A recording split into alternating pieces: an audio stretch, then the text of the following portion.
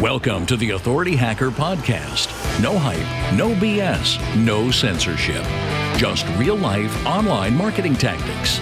And now your hosts, Gail Breton and Mark Webster. If you've been disappointed by 2020, it's not over yet because keyword tools just got a lot worse. And actually, it's not all the keyword tools. It's actually a part of keyword tools. Some metrics in most of the popular keyword tools, Ahrefs, SEMrush, even Ubersuggest, and several others have gotten worse. Namely, the traffic metric, which is the traffic that most people were using in the last 2 to 3 years to actually pick their keyword as the main thing, because SEOs have evolved to create pages about topics rather than pages about keywords, and search volume for a given keyword is not as important as the total traffic you might get from all the long tail keywords, and that's what that traffic metric was doing.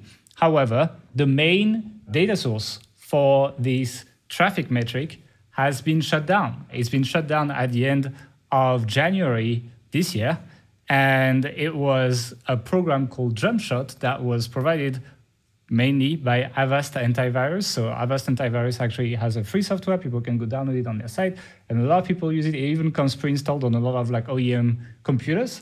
And it was essentially a free antivirus in exchange for collecting data on how people search, etc., among other things. And this data was resold to tools like Ahrefs, SEMrush, Neil Patel, etc. It was, just to point out, it was also anonymized data. So it wasn't like they were selling your search history. The same way as Facebook essentially resells your data and allows me to buy ads in front of the right people, but I don't know who these people are, So it's kind of the same way. Yeah, you get a piece of software for free, but you pay for it in the anonymized data. Exactly. And so that data was the number one source for the traffic estimate, but also the clicks per search, which were really interesting in a world of featured snippets and zero-click searches. Remember, half of the searches last year, half of the searches last year were no-click searches. So people did not click, they read the featured snippet, or they check the images on top, or whatever like that. And so this data was really important for picking your keywords, so you knew how much traffic the top pages were getting, and you could take into account these things like zero-click searches, long-tail keywords, etc. And this is now not dead. All these metrics still exist in SEMrush, in Ahrefs, etc. But it's a lot worse because that was one of the main sources of data for that. And that's why you might have seen erratic traffic curves in Ahrefs or SEMrush, etc., because they have lost this. And it was still okay in January when they shut it down, or the beginning of February, because that data was still fresh. They got the last batch at the end of January. And now we're getting to a point where all that old data is just irrelevant, especially when Google does massive core updates and reshuffles everything. Then you can't rely on that old data anymore as well. And that's creating the problem we have today, which is the traffic data as probably, I can't really put a number on it, and I'm not going to do that because Tim's going to get mad at me because I don't know, to be honest. But from what I've tested, is a lot worse, basically. What that means is that keyword difficulty is definitely keyword research is definitely taking a step back, and it's going to be a little bit harder.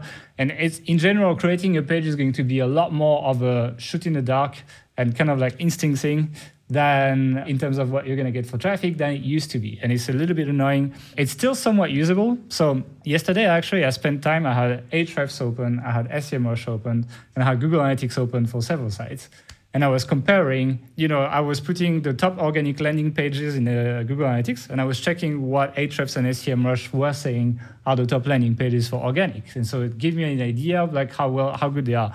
It was still right about 60% of the time, right? So still somewhat usable, but still there was pages that were in the top 15 on Google Analytics that would be number 60 on Ahrefs or SEMrush, for example, and they would completely miss it out.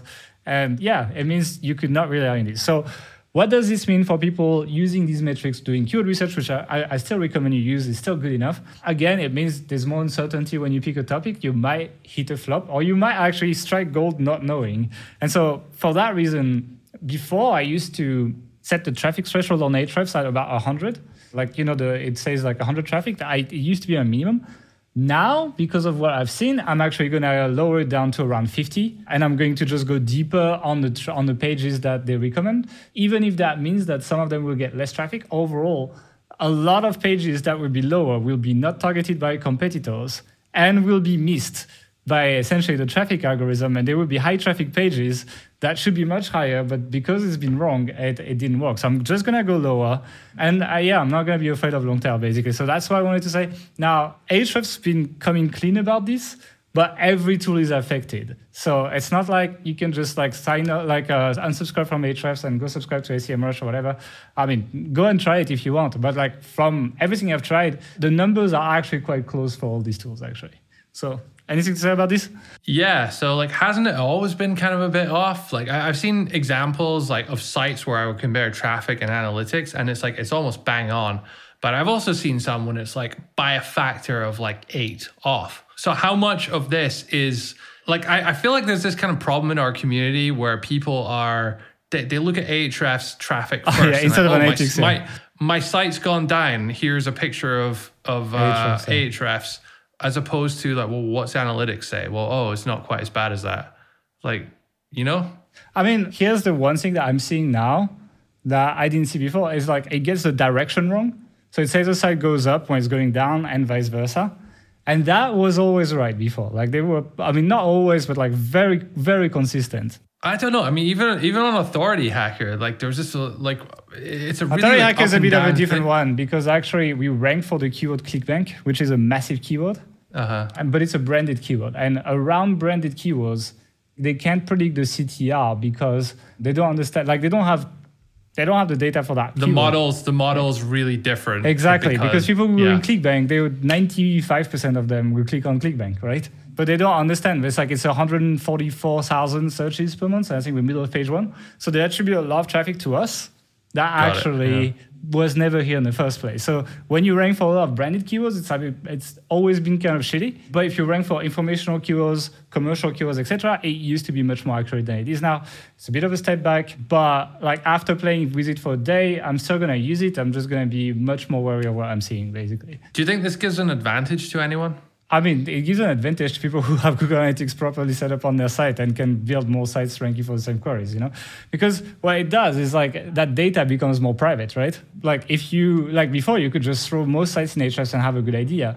Now it's wrong enough that you can gain competitive advantage if you're on top already, you know, and actually try to push more keywords or push more domains by competitor domains and like write the traffic, the content for this, etc. So the people that have the accurate information through Analytics and Search Console have more power now. All right, well, we're going to close it here. Thank you guys for watching and listening. We will see you tomorrow with another episode. I hope you enjoyed this one. If you did, click on the like button on YouTube, subscribe, and drop us a comment if you will trust the traffic metric still, or if you never trusted it or anything like that. We want to know down in the comments what you think.